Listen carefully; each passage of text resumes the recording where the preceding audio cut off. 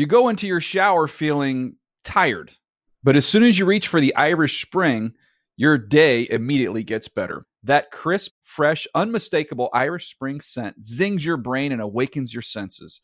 So when you finally emerge from the shower 37 minutes later, because you pay the water bill so you can stay in there as long as you want, you're ready to take on the day and smell great doing it. Irish Spring Body Wash and Bar Soap. Fresh, green, Irish. Shop now at a store near you. Getting ready to take on spring? Make your first move with the reliable performance and power of Steel battery tools. From hedge trimmers and mowers to string trimmers and more, right now you can save $50 on select battery tool sets. Real Steel. Offer valid on select AK system sets through June 16, 2024. See participating retailer for details. I'm so excited to tell you JCPenney and country music singer-songwriter Walker Hayes are partnering together on a new limited-time men's collection for the everyday guy. What I love about Walker Hayes is his laid-back nature. He's a family man, and being a country megastar while also having 7 kids, you know he likes to keep his style cool and casual. This new collection is perfect for the guy living the t-shirt life or someone wanting some fresh options that feel just as good. It's easy to wear, affordable styles that celebrate the ultimate family man, along with the quality, durability, and sensibility dads appreciate. Available online Saturday, May 4th at jcp.com and in-store Thursday, May 16th. Just in time for Father's Day. Limited time only. JCPenney, make it count.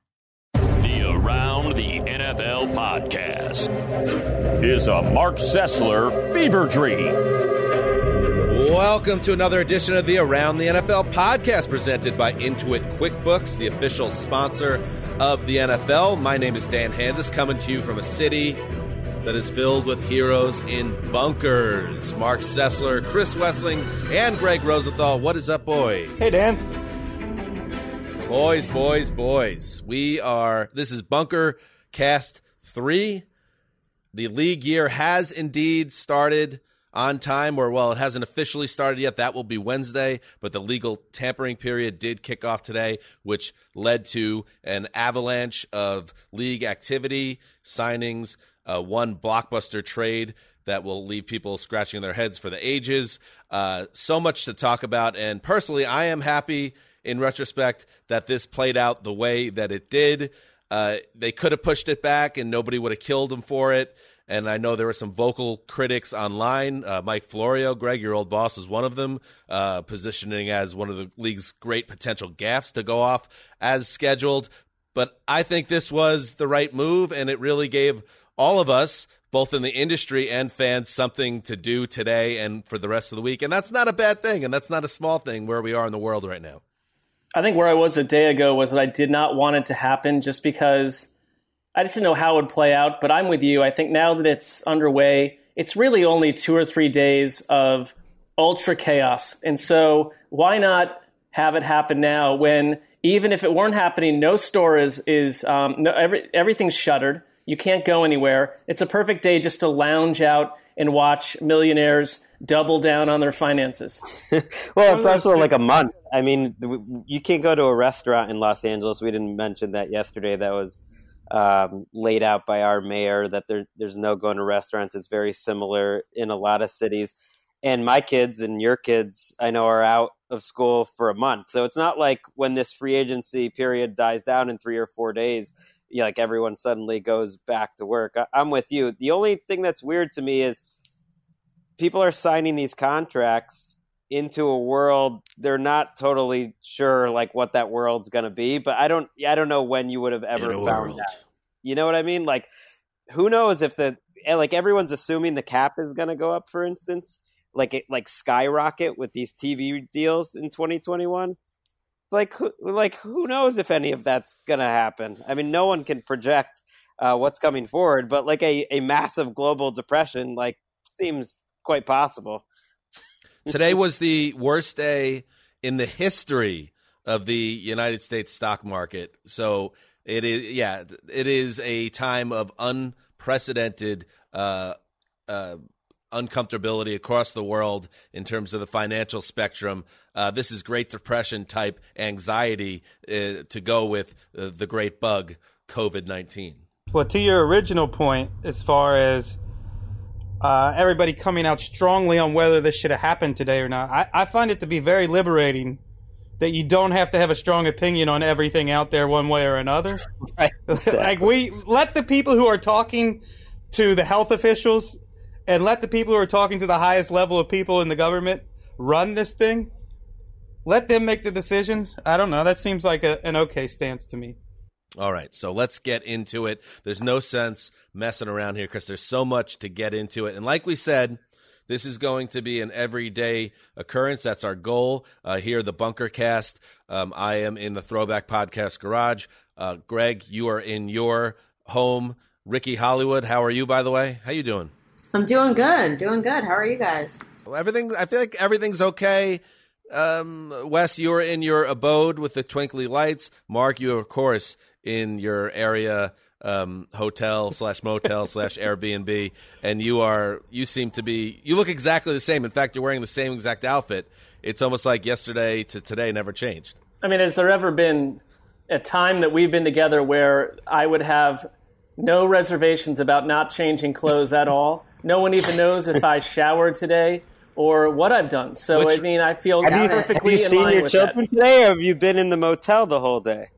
I've been working here. Greg, I'm a professional, and I knew that if I were home, it would affect this podcast. So I came here to get the most pristine version of myself on microphone. Now, Greg, and I will deal. I have another 45 days to be as good of a father as you, Greg.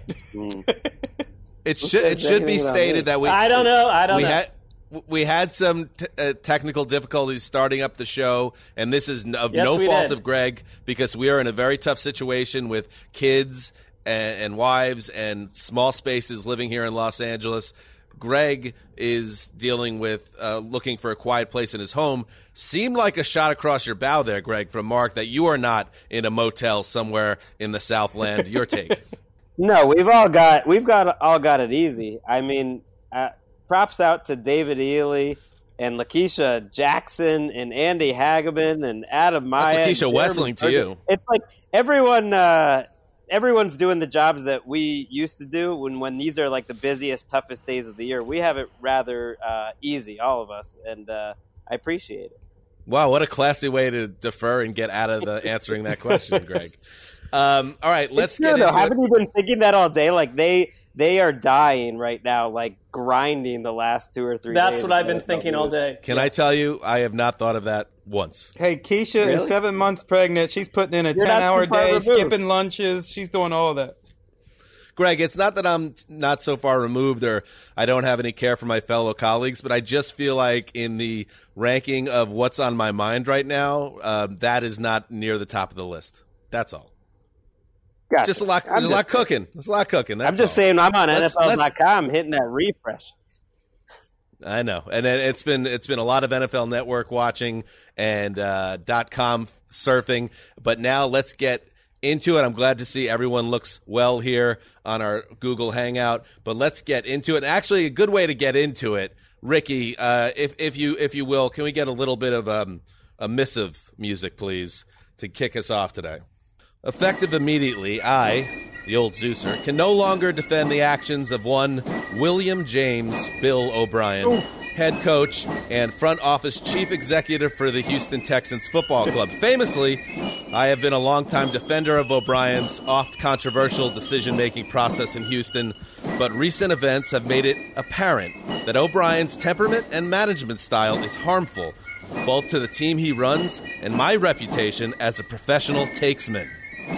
I want to thank Mr. O'Brien for multiple AFC South titles that won me sandwich props in recent years, but this is where we must part ways. Like Paulie Cicero says to Henry Hill in Goodfellas, now I got to turn my back on you. That was a devastating moment on Bill O'Brien Corner this afternoon when you're like, oh yeah, everybody's ripping on Bill O'Brien. Here he gets a running back for free and David Johnson. And then a minute later, the hammer drops. It's like, wait, he just gave up the best wide receiver in the NFL for David Johnson, who has negative trade value.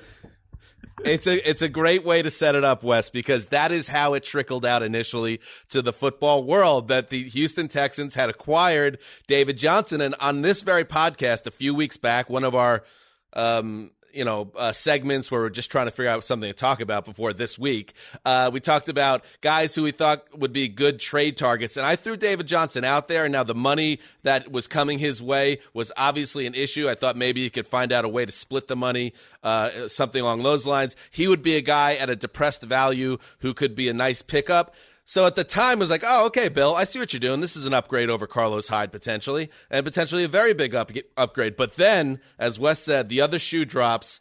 DeAndre Hopkins is part of the trade. The superstar wide receiver and a late-round pick goes to the Cardinals in exchange for Johnson and a second-round pick. It is a blockbuster trade for the ages for free agency week. And, Mark, I can't remember a trade, whether it's free agency week or really ever in our time at NFL media, where it was so one-sided immediately. The Odell Beckham trade with the Giants got a lot of negative blowback at Dave Gettleman and company, but this was the next level because there was absolutely nothing to take out of it that made it feel like this was the right deal for the Houston Texans. I mean, the Odell Beckham trade, by comparison, where you netted a first-round, a second-round pick in players, essentially, a starting safety, I mean, that looks fine compared to this. I thought this was a transaction that totally exposed the Houston front office, which is basically Bill O'Brien and a former pastor running an operation that looks totally suspect right now. And, with a lot of these deals, there's going to be a faction of people that are going to, because they want just to come from the other angle, defend it in some way and say, here's the value, here's what Bill O'Brien sees that no one else sees. And that contingent was utterly silent because I think as we learn more and more about it, there was no way to defend it. And my thing was just, why did this have to happen right now? And it is one of those deals that you basically look at your fan base and you take everyone who's under the age of 25, who all the young people in Houston and Texans fans who possess, they basically have the jersey of this incredible wide receiver. They have to burn these jerseys now. It's one of those deals where, your coach has completely disenfranchised massive chunks of the fan base because the deal has no redeeming value. Well, it's the reason you don't have your coach be the GM, because if you have a GM, that GM would say, whatever personal problems, Bill O'Brien, you have with DeAndre Hopkins, and reports came out pretty quickly that Hopkins and O'Brien had friction, you would say, work on that.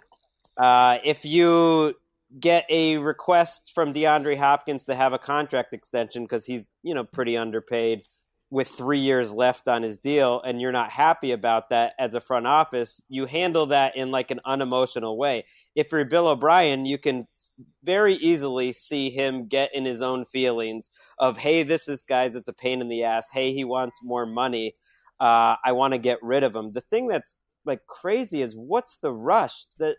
The return is so bad. To me, David Johnson is not even a significant part of the deal. It basically was him for a second-round pick. And David Johnson, as Wes said, I think has negative trade value, that you would have had to give up something to take on that $10 million contract. Maybe the Texans like him, and let's just call that nothing. That's neither here nor there to me. To pay $10 million to David Johnson is a pretty bad deal. But at best, that's an even thing. So you're giving up a second-round pick for DeAndre Hopkins. Why did you have to do that on March 16th? I just make no sense. Wes, what was your take? If I'm an NFC West team, I'm just going to stand outside Texans headquarters and wait for the melodrama to play out. Collect Dwayne Brown, Jadeveon Clowney, DeAndre Hopkins. Just wait and see if Bill O'Brien can get along with any of them. I mean, that is 3 cornerstone guys that left your team because you couldn't get along with them. And you know what? To your point, Greg, you had mentioned that this is one of the dangers of having the head coach also be the personnel guy.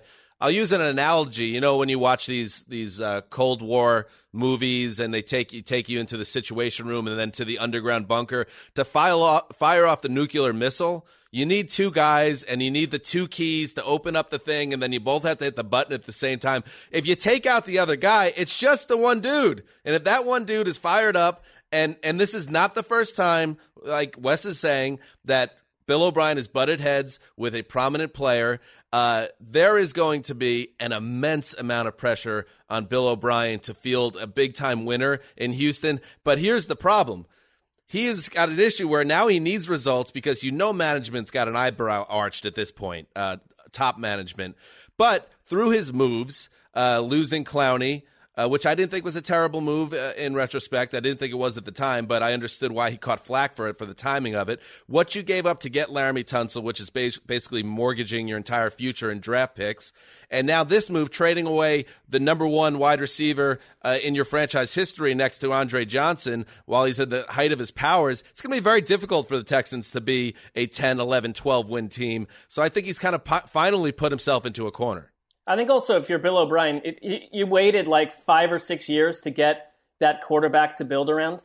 You get Deshaun Watson, and what is his relationship going to be? You know, even if they get along as people, at this stage where building around Deshaun Watson, you've just done the total opposite. The team building process, because there isn't a collective here, seems totally confused, and they're already trying to garner draft picks for the audacious moves that they made last offseason.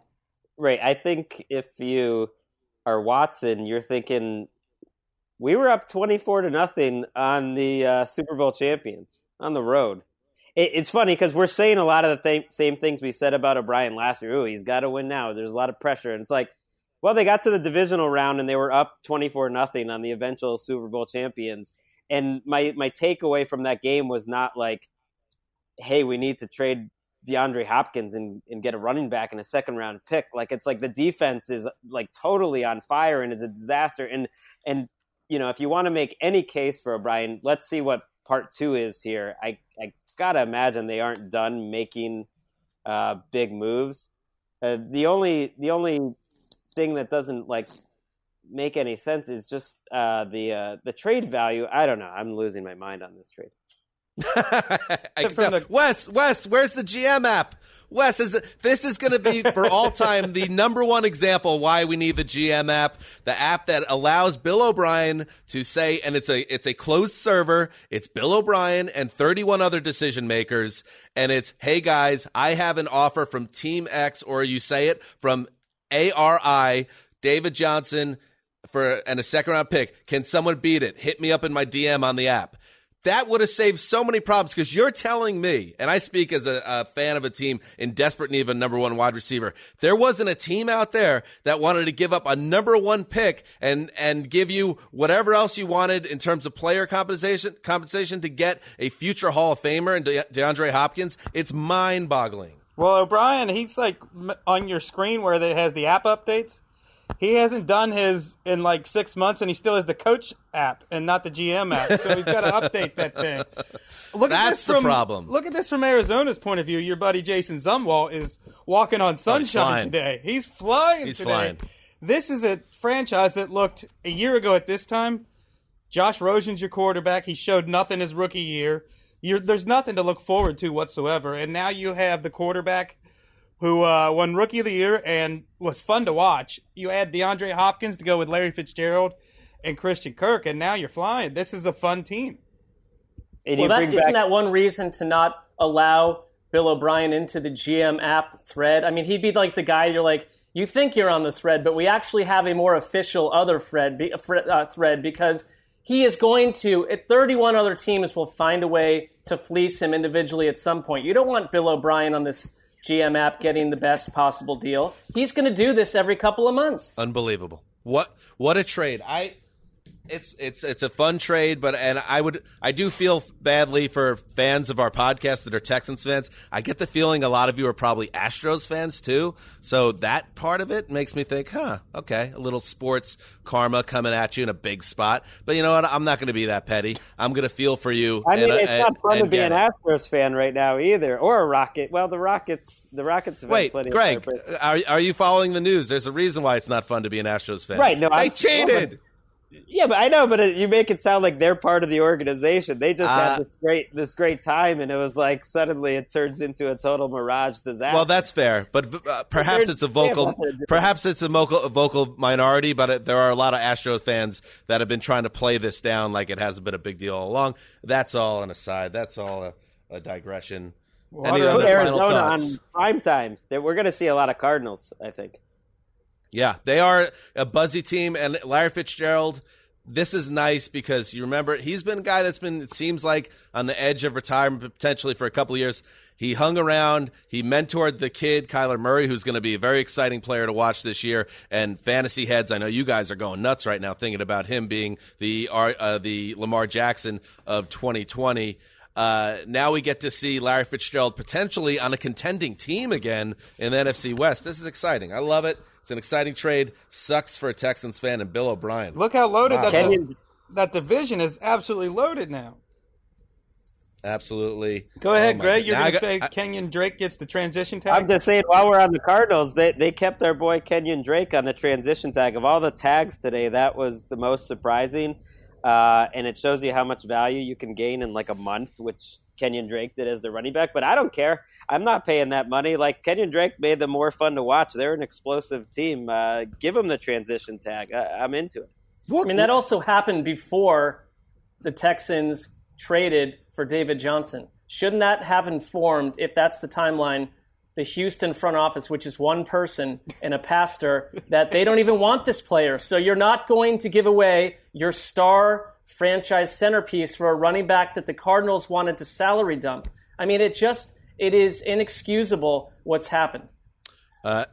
Drake turned 26 in January, obviously made that splash when he got to Arizona from Miami, and his salary as a transition guy, which is a tier below a franchise tag, is about $8.5 million. And we'll get to the franchise tags later in the show. But Derrick Henry, who had one of the great seasons in recent memory at running back, is only making like $2 million more than Kenyon Drake. Think about that as things currently stand. And that's not the only big wide receiver trade we had today. Let's head to Minnesota, where Kirk Cousins got a new deal.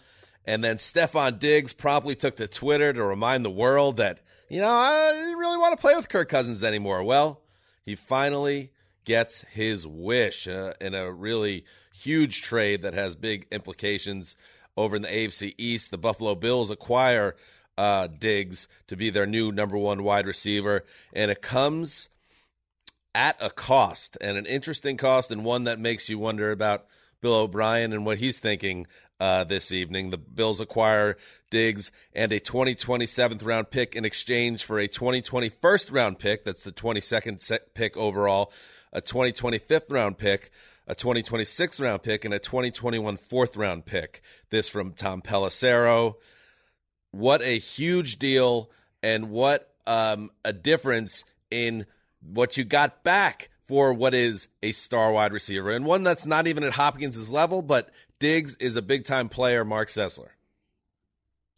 Yeah, I think the first reaction, if you're, I was on Twitter at the time, was 1,000 jokes hatched by sports writers and fans with Bill O'Brien as the victim of those jokes. But for me, from another angle, it's the Bills 2 seasons in a row, off seasons in a row, saying, we're going to go for it. I mean, the cost is high, and this would, for me, typically fall into the category of free agent signing that 2 years from now might not look as exciting as it does for Bills fans tonight. But who knows? I give the Bills kind of credit for just saying, AFC East, we're coming for you. And it's another offseason of padding the weapons around Josh Allen, for better or worse.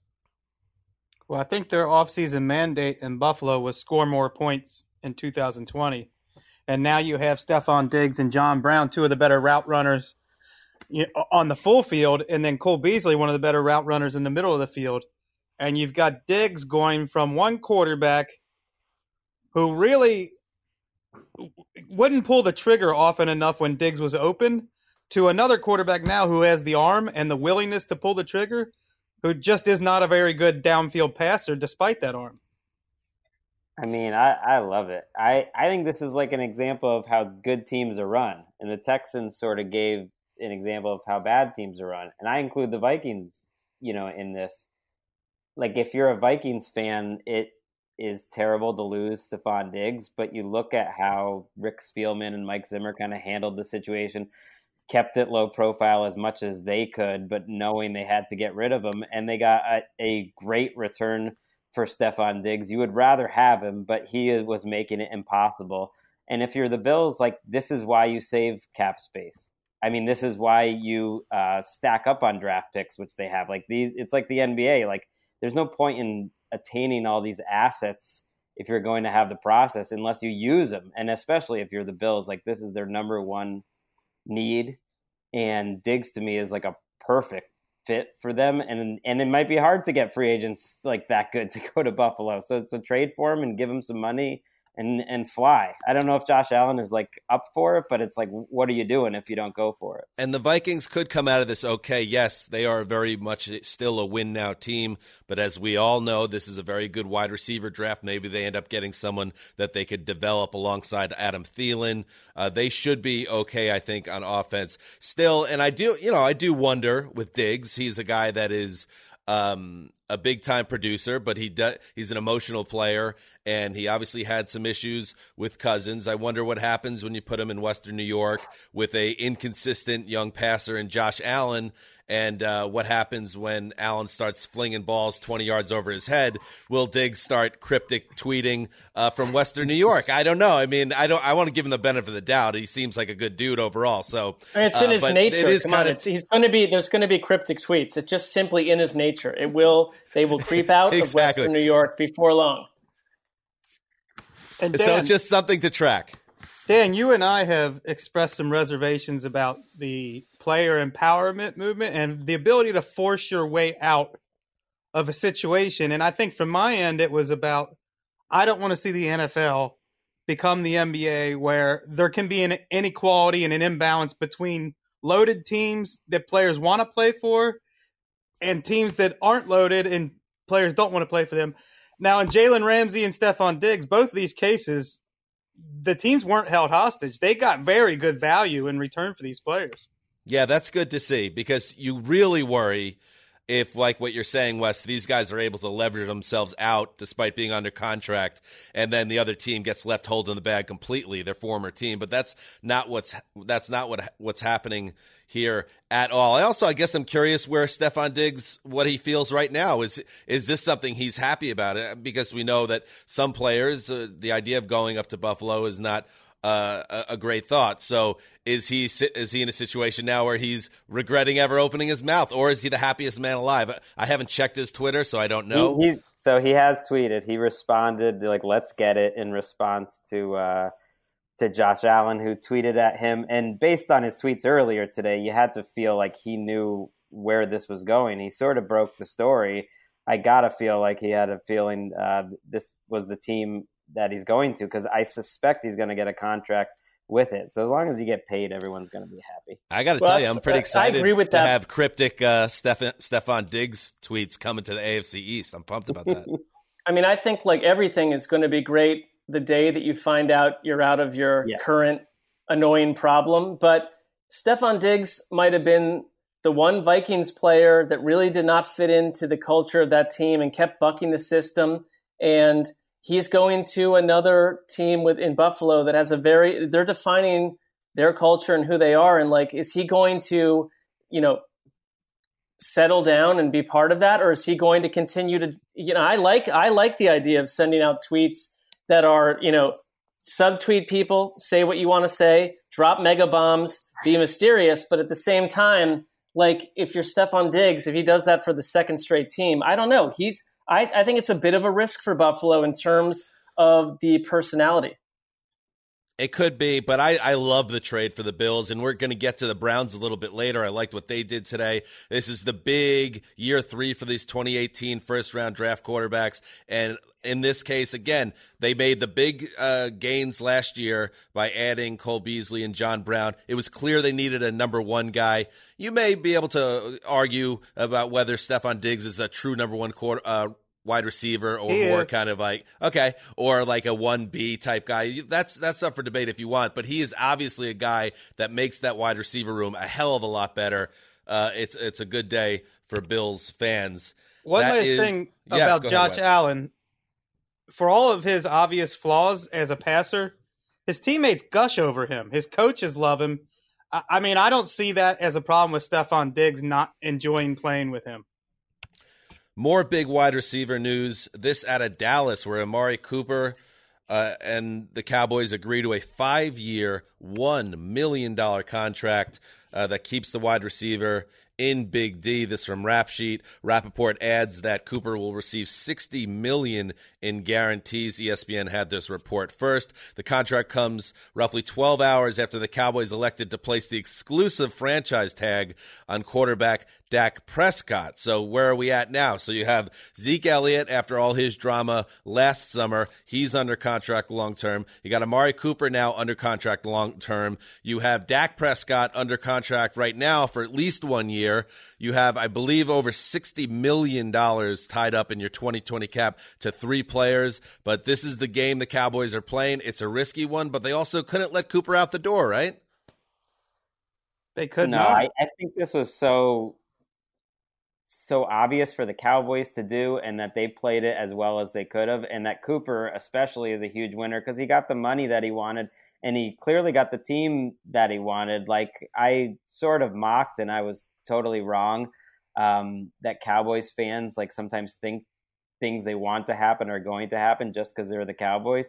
But I think in this case, like, being the Cowboys did make a difference. Like, by multiple reports, the Redskins were in on Cooper and probably offered him more money. The Dallas Morning News, Michael Gelkin, reported that, and a couple others hint at it. But he didn't want to go to the Redskins. Like, it's a pretty obvious choice which team you would do if it's close enough. And Cooper stayed. And like Dak and Amari Cooper are just better off together. And they should be, even if the Dak thing is dramatic. Well, Jerry Jones' streak continues. When does he ever identify a star player he wants to re-sign and then that guy goes elsewhere? Don't happen. I should have known. That's my bad. Come on. They're very effective at that, and I love that they have Michael Gallup there too. And it's had Cooper wound up anywhere else, you would have looked at Dallas and just said the master plan totally failed. And Jerry Jones gets critiqued rightfully for certain things. I think his reputation correctly for a long time was overpaying players he kind of liked who may not have been in a Bill Belichickian way at their peak. But this had to happen, and he's keeping this core together. I will say, I mean, I'm not as hot about the deal, to be quite honest with you. I feel like in a couple of years when the Cowboys are in the fire salary cap hell, that maybe they will rue the day that they committed all this money to some of these guys. But I also understand it would have been a bad look to not find a way to keep Cooper. We'll see how it all plays out. They could have gone the route, what we were just talking about with the Vikings, where they could have let Cooper walk, get their salary cap under control, and then go get a young wide receiver in the draft. But obviously they liked the chemistry between Dak and Cooper. I totally get that. So I think it does come with risk long term, but in the short term, it makes them a better team, and it makes them a real NFC contender. Isn't part of it because the cost they gave up to Oakland to get him. If he's gone, 600 days later, it looks like a totally botched experience. I think they had to keep him. I think he's fit as well with Dak Prescott as anyone you could ask. And one last bit of wide receiver news before we move on, circling back to the Texans. On the day where DeAndre Hopkins leaves the franchise, Randall Cobb enters the picture. This from James Jones on Twitter. Cobb signs a 3-year, $27 million contract with the Texans to join that wide receiver group, which we didn't really get into what's left at that wide receiver group. Kenny Stills and Will Fuller, a real playmaker who can't stay on the field. Well, here's Cobb, who rehabbed his value a bit in Dallas last season. But obviously this isn't going to be something that's going to help Texans fans sleep at night. No, especially not because of the money. I mean, him getting $9 million a year indicates to me that the Cowboys, who said they were going to be aggressive trying to keep Cobb probably were, because that's a great contract for a guy who's had that many injuries, that little production, at least the last 3 to 4 years as a whole, and last year signed a 1 year $5 million contract. it's like that is a bad fill-in to me if you're a Texans fan for DeAndre Hopkins. Yeah, he's a slot guy, and he doesn't come with size like Hopkins does, where he's a boundary receiver and works the end zone well. So I wonder about their red zone offense going forward. In other news, the San Francisco 49ers also made a big trade. They sent one of their blue chip defensive linemen away in a trade. DeForest Buckner dealt to the Indianapolis Colts in exchange for the number 13 overall pick. The writing, I guess, was on the wall for Buckner in San Francisco when Eric Armstead of the Niners got a 5-year, $85 million contract on Monday. So they couldn't pay both of them. They chose Armstead. So Buckner goes to the Colts. He's a big-time disruptor, Wes, a guy that's a star. And the Colts add a major piece on their defensive line. Feels like a good trade for both sides, really. Yeah, I like this deal for both sides. I understand why the 49ers did it. They basically chose Eric Armstead's versatility over DeForest Buckner being more of an inside player. And the Colts, this is what they've been waiting for. You've got all that cap room, and they got criticized last year for not using it, but they didn't want to spend it on guys who weren't difference makers. They didn't want to spend it on guys they were going to have to cut a year later. So now they had $80 million in cap room. You go out and get DeForest Buckner, make him the second highest paid defensive player in football. In the prime of his career, a guy who was voted MVP by the 49ers of their Super Bowl team. This is the kind of guy you want to build around, and now you've got Quentin Nelson on one side, you've got Darius Leonard and DeForest Buckner on the other side. You've got a pretty good secondary, and you've got infrastructure. This is the kind of deal you can make because your GM has created all that salary cap space and drafted so well that you don't have to press to fill holes in the draft or free agency. You can go get the best player available. Buckner will be 26 years old tomorrow, so this is a guy that the Colts can bring to the team, and he could be a guy that's a building block for them on defense. So I think the Colts, who we'll see what happens. As of right now, they don't have that new quarterback that people are expecting, but when you add him to this player and then anticipated upgrades on offense. We talked about teams that have a chance to win the offseason. Mark, you wrote a banger on NFL.com about the dangers of that, but the Colts stand out as that team potentially, and Buckner's a major piece for them. And the Niners, well, when you have, I think they're at what point would they have 4 guys or 5 guys on their defensive line, including a guy that was essentially a reserve that were all first-round picks. This was never going to hold. So they do the best thing they can do, and now they can bring in, as the defending NFC champion, a premium draft pick. I think it's a great trade. The Colts getting the number, I mean, the 49ers getting the number 13 overall pick is good value, but ultimately I think that if they had to do it again, like they gave up a 2nd-round pick and a monster contract for Dee Ford, and now you can't kill that trade after 1 year, but Ford has been injured throughout his career. He's been pretty up and down, whereas DeForest Buckner has been one of the best players at his position. To me, is a pretty superior player to Arik Armstead, and they just couldn't afford to keep everyone. And they also don't have any draft picks. They don't have any 2nd, 3rd, or 4th-round picks, so they wanted to get a pick back. I totally get why they made the move.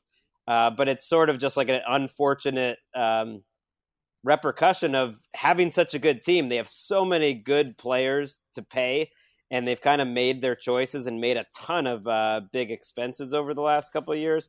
And so now they got to just decide to make a tough choice and get rid of Buckner.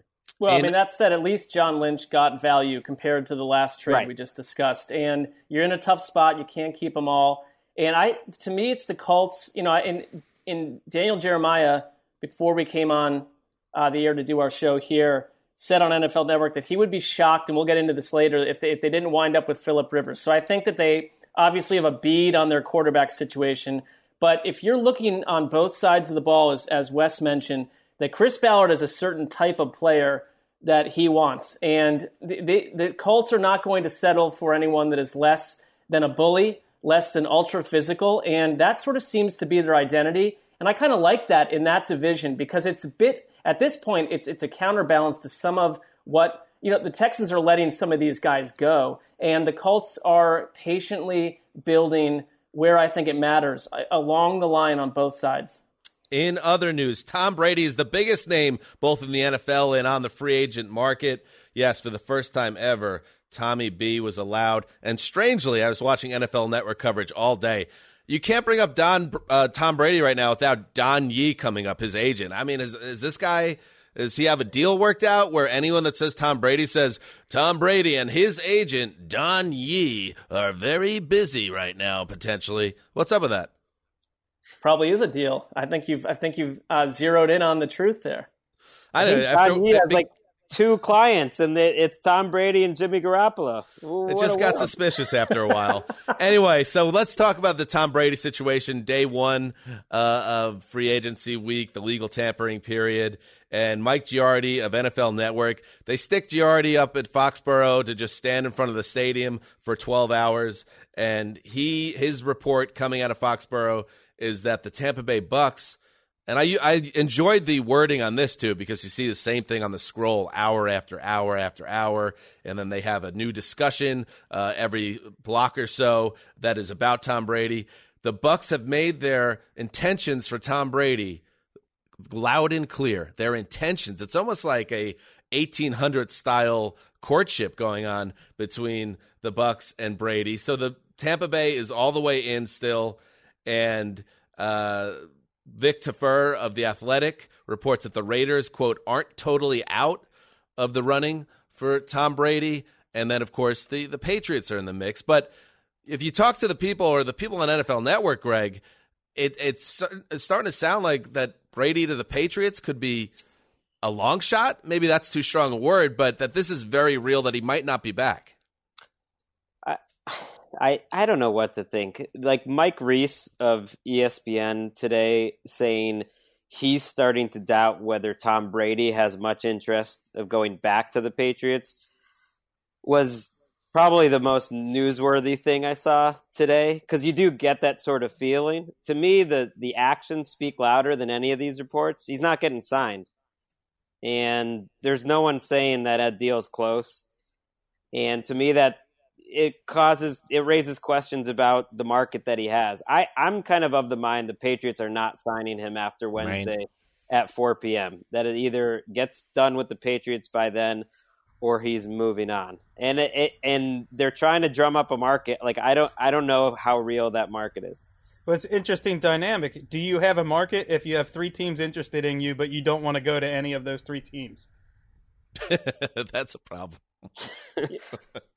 Is that when you retire? I mean, there's a bit of an odd flavor feeling to this whole thing, and I'm wondering about with the Patriots. So ultimately, are the Patriots playing hardball with Tom Brady? Is this where we're at? But that, you know what? I said this a couple of weeks ago. That doesn't strike me as particularly classy by this organization. That's how they're going to play this. They're going to say, take it or leave it, Tom. You try to get another job, and if you want to crawl back here, we'll give you the deal we want to give you. That's how this is going to end, or that's how they want to play it. I don't love it at all. First of all, they did it last year. I mean, he wanted a much different contract than the one he got, but the big thing he got from them that he said was most important is he wants to be a free agent and, show his wares elsewhere. And the word from New England is, you keep getting and you're thinking that these are team type sources are like, we don't think there's that big a market for him. And Tom Curran said that, like, they are operating under the assumption that there's not that big a market for him and that he should go find it if he thinks otherwise. I always go back to that quote. I thought it was instructive that, like, go ahead, Wes. I always go back to that quote from his dad where 5 years ago or whatever, and he said, this is how it ends. It's ugly. It never ends well. You look at guys like Logan Mankins, Richard Seymour, Lawyer Malloy. I mean, how often does it end well with the Patriots? Devin McCourty, baby. You just got to be willing to take like less money than you could possibly make elsewhere. I mean, I guess that's what that's what Brady's been doing. Yeah. I think he wanted to go to the Niners. He wanted to go to the Niners. As a Patriots fan, Greg, you're okay with how this is being. Let me ask Erica, because Greg, I got a feeling what you're going to say. Ricky, as a die-hard New Englander and Patriots fan, where are you at with how the Pats are handling this negotiation with the greatest player of all time and the man that's brought a lifetime of beautiful memories to you and millions of other people in the region where you grew up? Well, you set it up perfectly. All my friends back home are on Brady watch. I mean, it's the fact that this is even a conversation and that they would even let him look outside of the building is asinine to me and all of my friends. And I get it. They don't want to pay for him, or they think that he can't get it, somewhere else. It's exactly how you just set it up. And I know you're being a little facetious, Dan, but it's true. Like, I'm not. I'm seriously not. And I know you might think that because it's the Pats and Tom Brady, but it really does rub you the wrong way, the way this is played out. I just can't. Go ahead, Erica. I just can't believe it. I don't know. I think that maybe this is all some sort of big, to do, and that he'll end up back there. But then I'm sort of looking at Brady like, how dare you want to go somewhere else when we made you? You know what I mean? Like, you laugh, Wes, but it's true. You didn't. Well, no, the Patriots. The Patriots. I mean, I'm just saying they didn't make Tom Brady. Bill Belichick and Tom Brady both know, and they will know for the rest of their life, that they were in a mutually beneficial partnership that made the two of them what they are. I don't think there's any exactly. question. You plug either of them into another situation, and it's nothing. It's the greatest chicken or egg conversation in the history of the NFL. But history of sports. He's 43 years old, and this stuff always gets ugly. I guess my point is, none of it matters if he ends up back with the Patriots. Like, then this is just what negotiations happen. Drew Brees and the Saints got ugly as hell about 5 or 6 years ago, and no one remembers, and we'll see how it ends. I did hear through some internet that it's like total bunker mentality with Brady's representation, that maybe it's not his agent right now that's putting out anything, that you're not hearing anything, which usually when you're not hearing anything, it's not a good thing. If Tom Brady was getting offered $35 million a year, 60 guaranteed from the Bucs, and they were just like, we're going to pay you whatever we want, I have a hard time believing we would not know about that almost immediately. The fact that we're not hearing anything, especially about Brady, I think does not, necessarily bode well for Brady getting what they want. Greg, don't think I didn't notice that you mentioned Brady's agent, but did not say his name. Don Yee. I apologize to Don out there. Don Yee by the team. He's paying for that.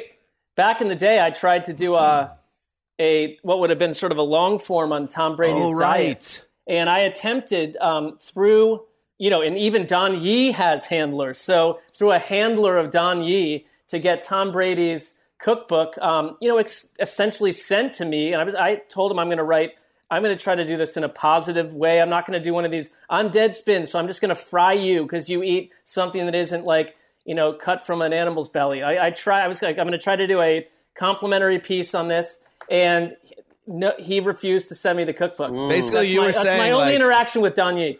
So. You're basically going to say, I hate people who eat meat, so this is going to be a hit piece on those people. No, but I will carry the water up and down the hill. Just send me the book, and he wouldn't do it. No, because you actually were in a meeting or two about this, Dan, so that was not the case. But I was not going to do one of these, send it to me so I can auto-bury you in a 300-word hit piece about avocado ice cream. So he turned me anti-TB12 diet because he refused to send me the cookbook. Had to buy it myself, and the article got buried. What's the addendum point? to this story, because I do remember this era, is that you did buy the book, and it was an absurd $200 cookbook, as I recall. And then you didn't write the long form, and you didn't get expensed for it, so you got stuck with the two rocks. I think the long form was deep sixed because Tom Brady threw his cell phone off a cliff and then was suspended. And so it wasn't the right time to do all of this. But, you're right. I did not get any money back for the cookbook. Maybe you can bring it back when he's just starting his Buccaneers career after having no off-season program. And he's, now eating at all the steakhouses and strip clubs that Tampa is so famous for, you can just say like, well, whatever happened to your old book, Tom? That's right up there. It sounds like a long form for someone else. It's right up there in terms of expense report boondoggles with Chris Wessling at Super Bowl 48 or Super Bowl 47 when we were underneath a giant air conditioner grate. So Wes was cold, so he went and bought like a $150 Super Bowl winter jacket at the concession stand and then tried to expense it, and that got red flagged. You are conflating stories. That is the year in New York when I was walking around in a T-shirt because it was 8 degrees and they sent my luggage to Miami, I needed to buy a jacket. The year in San Francisco, I had to get a skull cap in the middle of the game because my noggin was cold. Yeah, Wes and I were down in Jersey City while Dan and Greg were in like a luxury hotel up in Manhattan having like mimosas with like insiders. So there was a reason that Wes purchased the outer garment. Eating belly meat. No, but Wes, there was an expensive NFL merchandise jacket that you attempt to get expensed at some point. Yeah, that was New York. That was the year in New York where they sent my entire luggage to Miami, so I had no jacket whatsoever to wear. Did you get the money back for that? I think that was probably a no. I wasn't high enough on the totem pole at that time. So no, it was definitely a no. Yeah. To my point, I set this up. A Shadowy League figure that came up to Wes and made it very clear in the newsroom that Wes would not be getting his money back for that coat. I remember who that figure was. Oh yeah, I do. Wes, if you thought that you were aware that you were not going to get reimbursed for that expensive league merchandise, would you have purchased it? Yeah, I'm not going to wear a T-shirt around in 8-degree weather all week. I have a history of bronchitis and asthma. Where was this? This was in New York. This was in Jersey City. Why didn't you buy? Never mind. It was an expense report boondoggle though because you didn't get the money back. That's not on me. That's on the people. That's on the gatekeepers. Give me a break. By the way, speaking of, not speaking of anything, that's some men's outerwear stuff. But in terms of men's style, earlier today I reached out to the Heroes and Erica privately and let her decide how she wants to play this, and said, as long as we are stuck at home because of the coronavirus, let's not shave. Let's just let it rip. Let's just see what happens with the beard situation for all of us. And you guys seemed amenable to seeing how it all plays out. Let's get crazy. And Ricky, I think this is something we could perhaps track for social madness. Yeah, sure. Whatever you want. Ouch.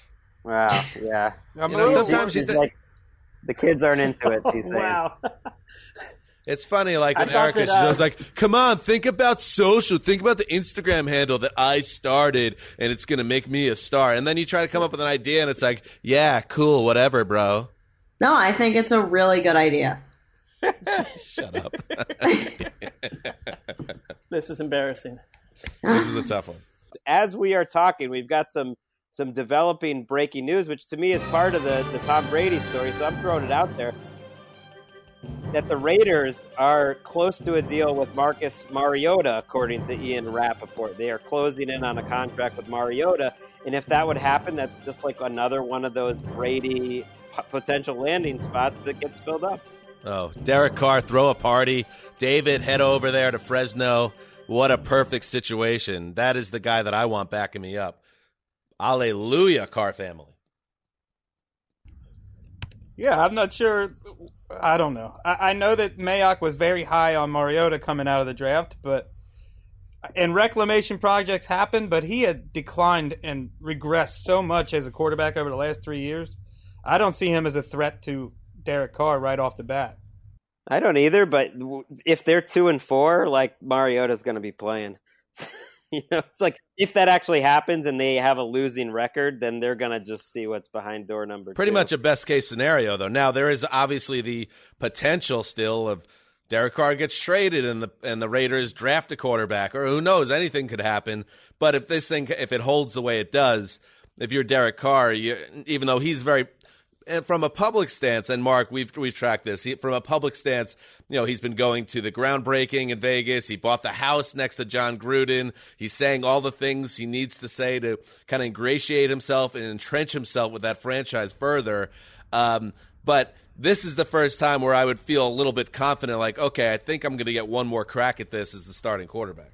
I mean, or they draft someone, because depending on where all these so-called dominoes fall. And I'm exhausted with the Tom Brady is the first domino theory. Tom Brady does not understand how dominoes work, and neither do any of the teams, neither any of these so-called suitors, because it's like the interest is not there. And I think with Derek Carr, there's a part A, and then the slow roll part B would be if Gruden and Mayock and the rest of the crew fell in love with someone that they could either move up for in the draft or just have fall to them in the draft. I cannot believe, after the overall feeling that we've gotten about the Gruden Derek Carr experience up to now, that Gruden wants to do another year of that. If you get stuck with it, that's fine. But I mean, there are 32 of these coach-quarterback relationships in the NFL, and has this ever really felt Here's like the thing, one though. to us with a lot of that was a blooming flower? It's the opposite. To that point, Mark, I agree with you, but I feel like us and everyone else, there's a lot of assumption about what John Gruden thinks about Derek Carr.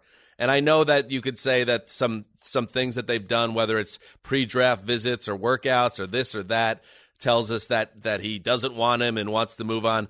But I feel like that kind of has taken a bit of a life of its own, this idea that John Gruden he needs to get out of this marriage with Carr. And from Mariota's perspective, I think this is a good landing spot for him. It's kind of a similar, like every guy that. And I'm not totally.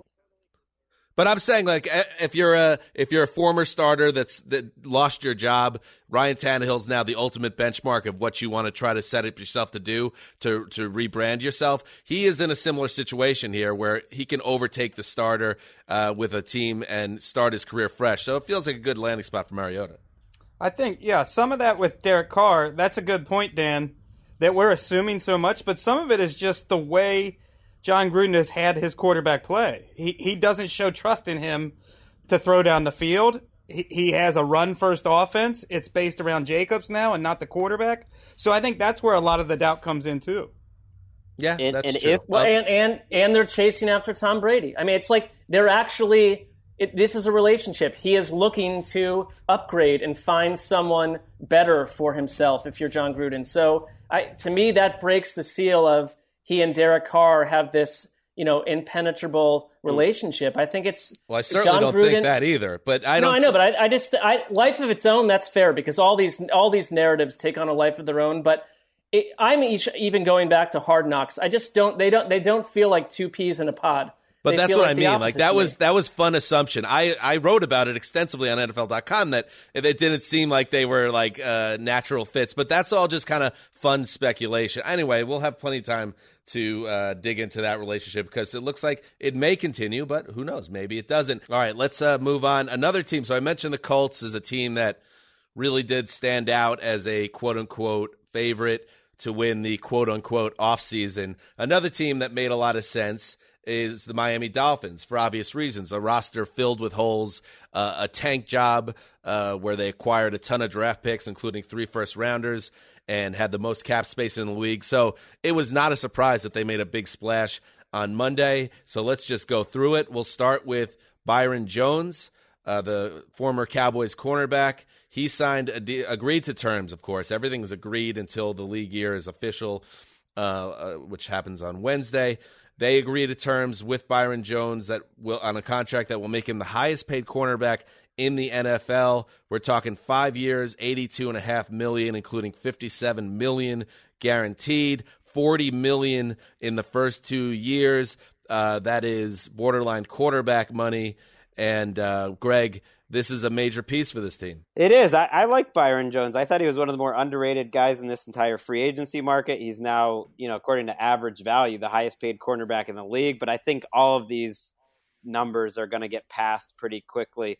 And he's a signing that makes sense to me. Kyle Van Noy, 4 years for $51 million to Miami, and then signing a couple of disappointing former first-round picks Eric Flowers and Shaq Lawson to 3-year, $30 million contracts. To me, were like among the biggest head scratchers of the entire day. And if I was Dolphins fan, like thinking, okay, it's time to like start jumping back in, and like the rebuild is kind of ending now. If other than Jones, it felt a little weird. Although Van Noy played really well for the Patriots last year.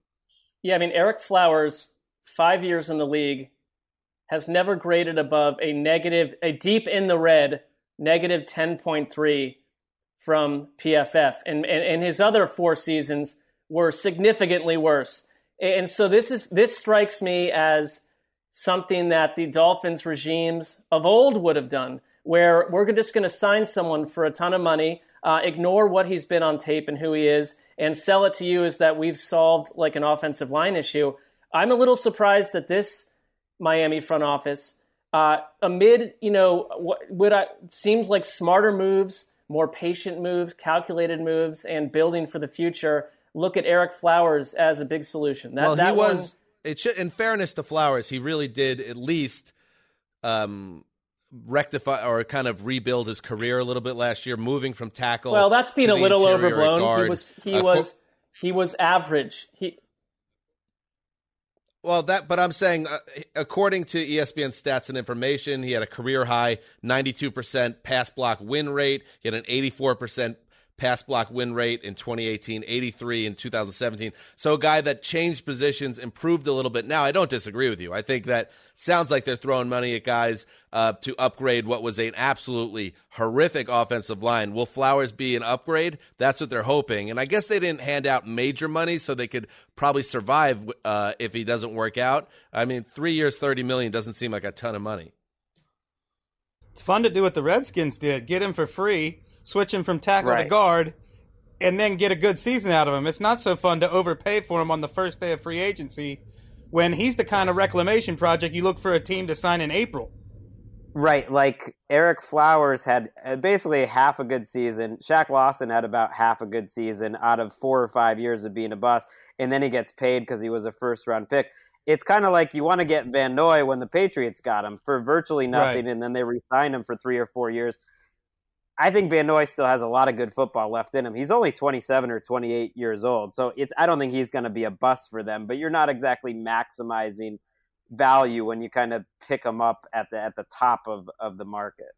But they're kind of an example too. It's like you can't kill a team like the Colts last year, for example, for not being active in free agency despite having a lot of money, and then get on a team for using all their money to try to improve the team aggressively, even if some of the signings might seem suspect on paper. It's kind of like you're damned if you do, damned if you don't at this stage when people it's shouldn't about have been studying. killing the Colts last year.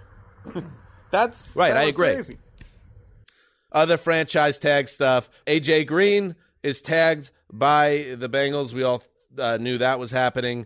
And the Titans, after signing Ryan Tannehill to that multi-year extension, they slapped Derrick Henry with the tag. And as I said, tricky situation with Derrick Henry, who has coming off a season, really a season and a half, where he was arguably as good as anybody in football at the position and just carried this organization on his back, just 26 years old.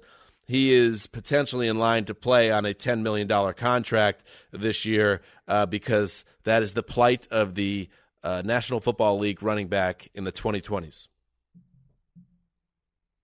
He's doing better than Melvin Gordon. I mean, Melvin Gordon's going to be looking at Kenyon Drake and thinking, like, I wish I could make that kind of money. It's crazy. Let's move on to Mark's team, the Cleveland Browns, who were very active, another team with salary cap space and some holes to fill, looking to improve on last year's disappointment. They addressed their offensive line, and they signed Jack Conklin, formerly of the Titans. It is a 3-year, $42 million deal, according to ESPN. He was viewed as the top tackle on the market. He's a right tackle. The Browns, Mark, have a lot of work to do on that line. You assume, picking 10 overall, that they might go after one of those top tackles in the draft class too. So they are making moves, and they also went out and spent a lot of money on tight end Austin Cooper, bringing him in from the Falcons as a free agent. He is now the highest paid tight end in the league. And I will say this, Mark, as I tee you up here, that You and I both have very similar situations that we have young quarterbacks entering their third years, and it's an important year for them in their development. Give them the best chance possible to improve and take the next step. And I think day one is a success for the Browns because they're addressing the line and they've added another weapon for Baker Mayfield. Yeah, I think if you look at last year's tackles in Cleveland, they were ranked as the third worst group in the NFL in all aspects. That it was a large disaster that you could see right away in week one when they were blown out by the Titans, and you could tell that something was ill with that Cleveland team off the bat.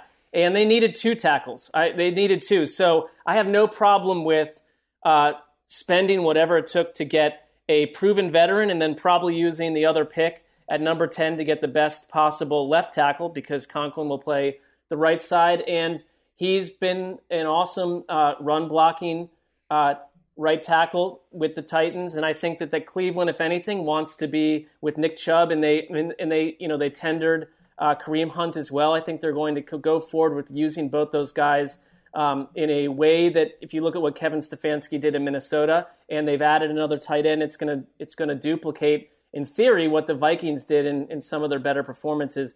The Hooper contract, to me, I don't get caught up in this. We paid this person too much or not, because it never touches me. And Cleveland has been vastly under the cap every season almost. They're never one of these. If you go into over the cap, they're never hugging that number at all. They're always making moves to get way under. So get as many weapons and protection around your young quarterback, to your point, Dan. I'm fine with both moves. If you want to dig into Hooper, he's probably not anywhere close to being the best tight end in the league. No, but that's what free agency does. It just hires the value of these guys that are not being paid exactly where they should be if you wanted to tier them. I think Hooper is one of the most misevaluated guys. Everybody's been waiting to kill whatever team signs him as if he's not good. Is he as dynamic as Kittle and Kelsey? No. But he averaged as many yards per game as Zach Ertz last year. He averaged more yards per game than Mark Andrews. Going back to his rookie year, this is a guy who's shown some separation ability. He's shown some red zone ability. Nobody's claiming he's dynamic, but he's a very good tight end in the prime of his career. I have no problem with that signing. The Atlanta Falcons wasted no time filling the hole left by Austin Hooper. They trade for Hayden Hurst, the former first-round pick of the Ravens. So the Ravens send Hurst and a 2020 fourth-round pick to the Falcons in return for Atlanta's second and fifth-round picks in April of this month. So now Hurst is a guy who dealt with some injuries. It's a tight end group, Greg, that is just filled with guys that can make plays. So he kind of got lost in the mix a little bit, but he still was able to produce a little bit last year. And he seems like a guy that could be a nice pickup for Atlanta, especially put him in that offense with a great quarterback like Matt Ryan and other playmakers in the fold there. Yeah, it wouldn't surprise me if he has really good numbers. He flashed. I mean, if he stays healthy, he is a guy I think that can make plays. That's a perfect situation. You're not going to get double teamed there. It's a good scheme.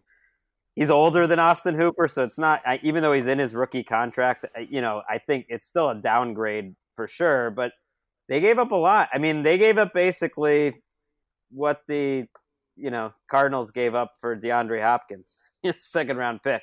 So it's not like Hayden Hurst came at a huge discount. He was a first round pick who went for a second round pick. And it's a crazy day in Atlanta. They're cutting Desmond Trufant, one of their best players over the last few years. They cut Devontae Freeman. And you just think about how many players are left from that Super Bowl team. It's gone. I mean, they're a team in transition. 2 back-to-back bad years, and just, at least so far, talent base-wise, it seems like they're taking a step back this offseason. We talk about Le'Veon Bell, and that he was a big signing last year in free agency. Didn't work out in year one with the Jets. Devonta Freeman is another example of why it's always buyer beware with these running backs. He's a guy that's a bowling ball type guy. It took a lot of abuse. It wasn't so long ago when the Falcons nearly won the Super Bowl in 2016. He had over 1,500 total yards, 13 touchdowns. He had back-to-back 1,000-yard seasons, but then he couldn't stay healthy. And then last year, as Wes, you pointed out throughout the season, Just was a step slow. Couldn't make guys miss. Didn't have that same dynamic playmaking ability. Mamas, don't let your babies grow up to be running backs. I mean, I understand why everybody is saying they should be paid more, but at the same time, like, this is natural selection at work. Nobody cares that fullbacks don't get paid anymore. I mean, they just aren't used as much. Right. Like, I feel bad for Derrick Henry, but there's been a lot of players like pointing out how Tannehill is getting so much money when Henry carried him. It's like, if I'm the Titans, I'm loving that franchise tag because no one's going to be mad at me for giving up on Derrick Henry. And like a year from now, if Derrick Henry doesn't look the same, which is very possible after having 400 touches, like, they'll just let him go and no one will mind. A few more franchise tags. Anthony Harris and the Vikings are on a franchise tag relationship right now. The safety will make $11.5 million. Leonard Williams of the Giants. We talked about it last week that it would not be a great look for Dave Gettleman if he gave up some good draft picks to get Leonard Williams for a half-season rental and then let him go. Well, he's not going to. It looks like franchise tag on the defensive tackle. The Steelers placed the franchise tag on linebacker Bud Dupree. Any thoughts on those, gentlemen? Yeah, I think Leonard Williams, I understand the potential, but you're franchise tagging him because you're wish casting that he's the player you thought he was when he was coming out of USC. This is not a player that you would think would be franchise tagged. The production just isn't there. I think he's one of the least impressive franchise tag guys we've seen. Let's hit some 8 o'clock delight. The Ravens agree with defensive lineman Michael Brockers on a deal. Who loves it? Who hates it? I want extremes. This is like the arms race in 1980s NBA. You see the Celtics have McHale and Parrish, so then the Rockets get Sampson and Olajuwon, and then the Lakers have to get Michael Thompson to go with Kareem. Everybody's trying to stop Patrick Mahomes now, and you get these twin towers with the Ravens. So the Saints put a first-round tender on Taysom Hill. That was expected. It happened. Sessler's excited. I love it. I mean, exactly. It's the Saints have not lied about Taysom Hill all along. They've said they love him, and they showed it. Nick Kwiatkowski to the Raiders. Don't know him, Greg. Fill me in. Oh, he's Wesley's favorite player, and Wes has been vindicated by ranking him so high on the top 101. Wes and Mike Miak, they got the same big board. Correction, I've been calling him Kwiatkowski because he reminds me of, this might go back to when Greg was a college basketball fan, Nebraska sharpshooter Eric Kwiatkowski, but it's really pronounced Kwiatkowski. The Jets are making moves on their offensive line. They add former Seahawks offensive tackle George Fant. Another $30 million 3-year deal. Fant, he's the guy that people are buzzing about. That's what I'm hearing. Just have to get the Jets into the show. There's no way Fant signing would make it if it was with the Texans or something. Shut up. Shut up. Behavioral science at work. Every time the Seahawks played him at left tackle, they had to bench him a couple of games later. Every time they used him as a sixth lineman, they liked what they saw. Yeah, you guys know more than Joe Douglas. Whatever. The Seahawks, the Lions are signing. The Lions. I like George Fant. I'm getting a George Fant jersey. Yeah. The Lions are signing former Patriots linebacker Jamie Collins. Rap sheet reports. Ooh. That's a new one. Also, giving big news to my guy Vaitai, Big V. Not even going to go with his first name. It's a very Lions day, signing Jamie Collins and Vaitai. The Packers land Christian Kirksey to the mix. That will solve everything. If he stays healthy, I mean, I think, he also was one of these linebackers, and he's on Cleveland's defense for all of his career, and he led the NFL in tackles 1 or 2 seasons. Sometimes that's not a great sign. Like, it's because, people are blasting through your defensive line over and over, and Kirksey had to, stack up tackles. He's a good player when he's healthy, but he's really only made 9 starts in the last couple years. Speaking of the Giants, they add James Bradbury to the secondary. The cornerback gets 3 years for $45 million. Once upon a time was the Josh Norman replacement in Carolina. Now he's got some good guap. And Gettleman reunites with him after drafting him in Carolina. He's a guy who tends to cover guys like Mike Evans, bigger receivers, really well, and then struggles a little bit versus quicker receivers. The Chiefs pick up an option on Damian Williams, so they keep him in the mix. And finally, the NFL announced that the Draft is still on, will still be held April 23rd to 25th, but it is now closed to public. The whole Vegas thing is blown to smithereens, and it could be something as simple, Rap Sheet reported on Network today, as Roger Goodell sitting in front of a camera making the announcements, but something tells me they will think of something to blow it out and make it more of a entertaining watch. That will be the attempt they will make, but it will not be huge crowds in Vegas, and damn, it would be insane if it was. So that was the no-brainer move of the century.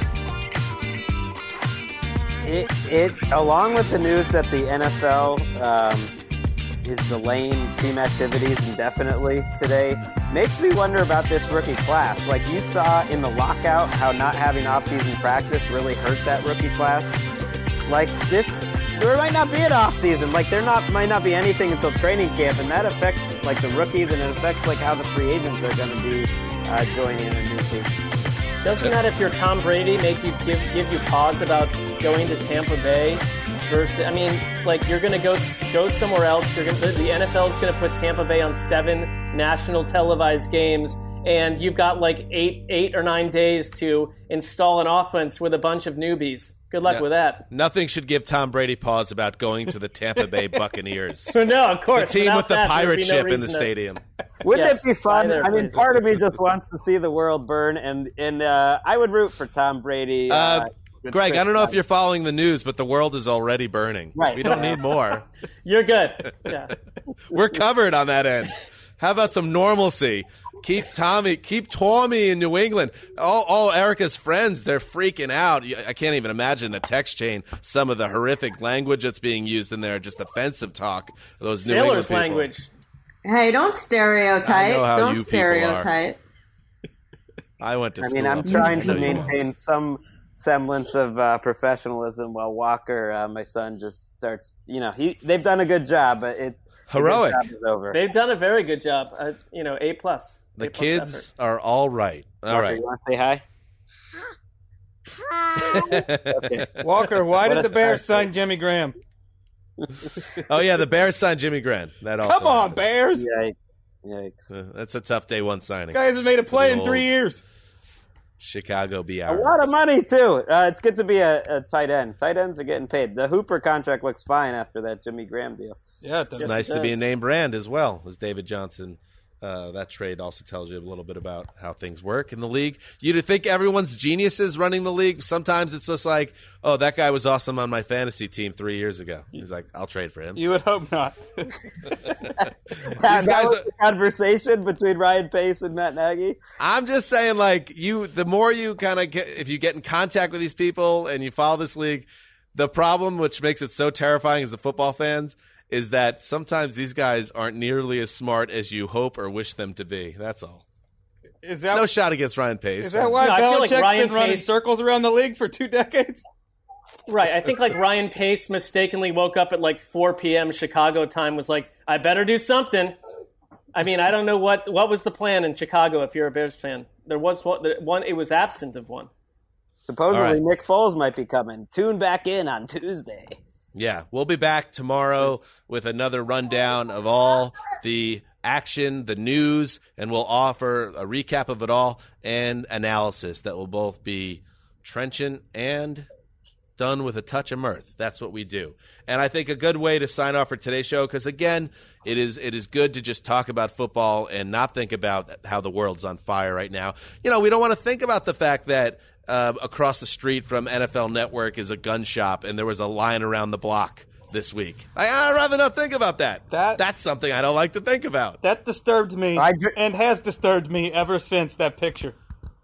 And so can I tell you, drove by there yesterday twice, and I drove slowly to see what was going on, and there was no longer a line, but business was booming inside the gun. Oh, no. My wife has officially broached the topic of us driving to Texas. And I said, honey, all due respect, if you're spooked by some of this gun stuff, the people buying guns in L.A., driving to Texas maybe not the solution to ease your fears about guns. Touché. But I understand where she's coming from. It's a scary time, and we're all alone out here. So have you locked her out of the house for this episode? as you did last time. No, now is her chance to turn the tables. I am now in the garage, and when I return now to the home, we'll see if any of the doors are in fact open. Again, a reminder to everyone out there. Flintstones.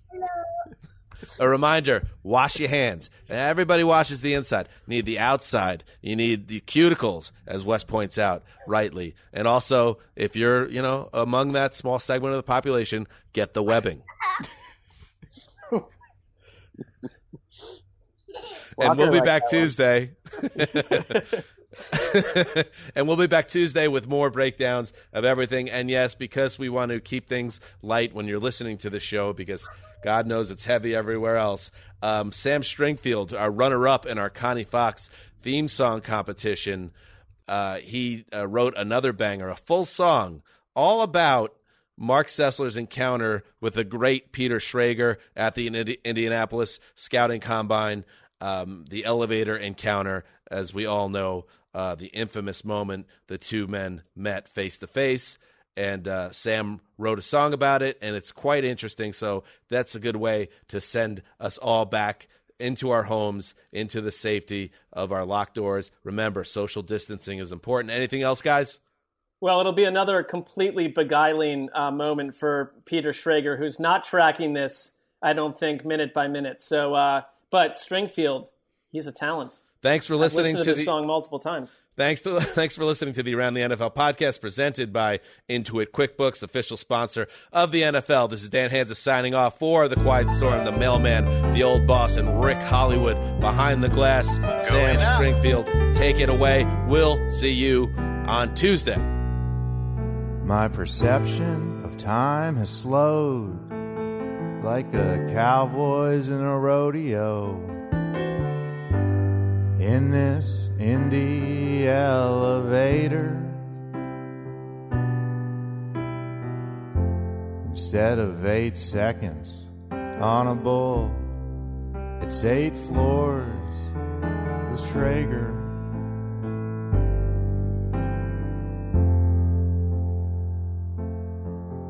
Could have let the door close on him, but decided to let him in.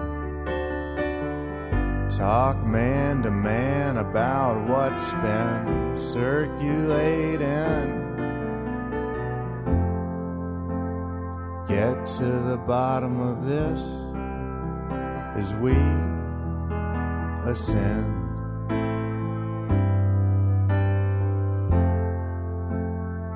Cue elevator music. 2.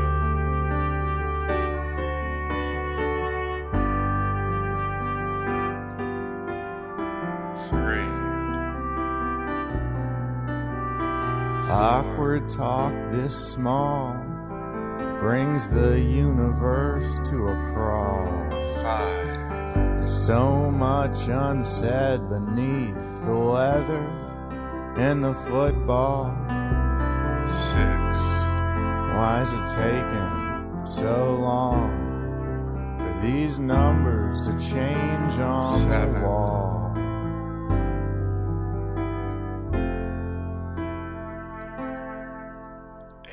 Finally, we've reached my floor.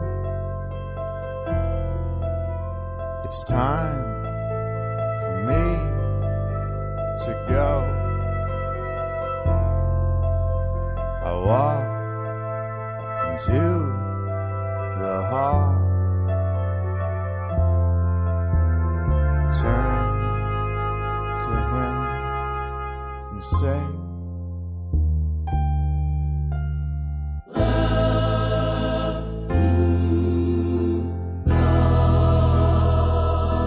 love you, bro.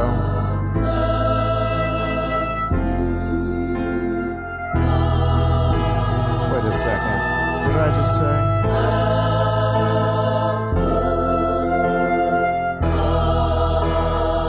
Is that weird?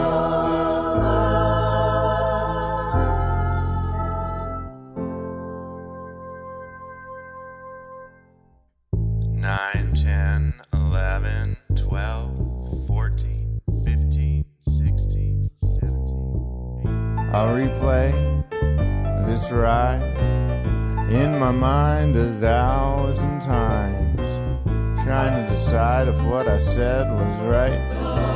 Guess I'll be taking the stairs for the rest of the combine. Love you, bro. You go into your shower feeling tired, but as soon as you reach for the Irish Spring, your day immediately gets better. That crisp, fresh, unmistakable Irish Spring scent zings your brain and awakens your senses. So when you finally emerge from the shower, 37 minutes later, because you pay the water bill so you can stay in there as long as you want, you're ready to take on the day. And smell great doing it. Irish Spring Body Wash and Bar Soap. Fresh, green, Irish. Shop now at a store near you. Getting ready to take on spring? Make your first move with the reliable performance and power of Steel battery tools. From hedge trimmers and mowers to string trimmers and more, right now you can save $50 on select battery tool sets. Real Steel. Offer valid on select AK system sets through June 16, 2024. See participating retailer for details. If a new house is on your wish list in the next 5 years, grow your savings faster and experience your dreams with an Ohio Homebuyer Plus account from Kemba Financial Credit Union. A savings account specifically designed to save for a new home, where you can earn 7% APY, a $500 matching bonus, and a $1,500 mortgage closing cost credit. Learn more at Kemba.org. Offer expires March 31st, 2025. APY equals annual percentage yield. Restrictions apply. NMLS 292230. Equal housing lender. Federally insured by NCUA.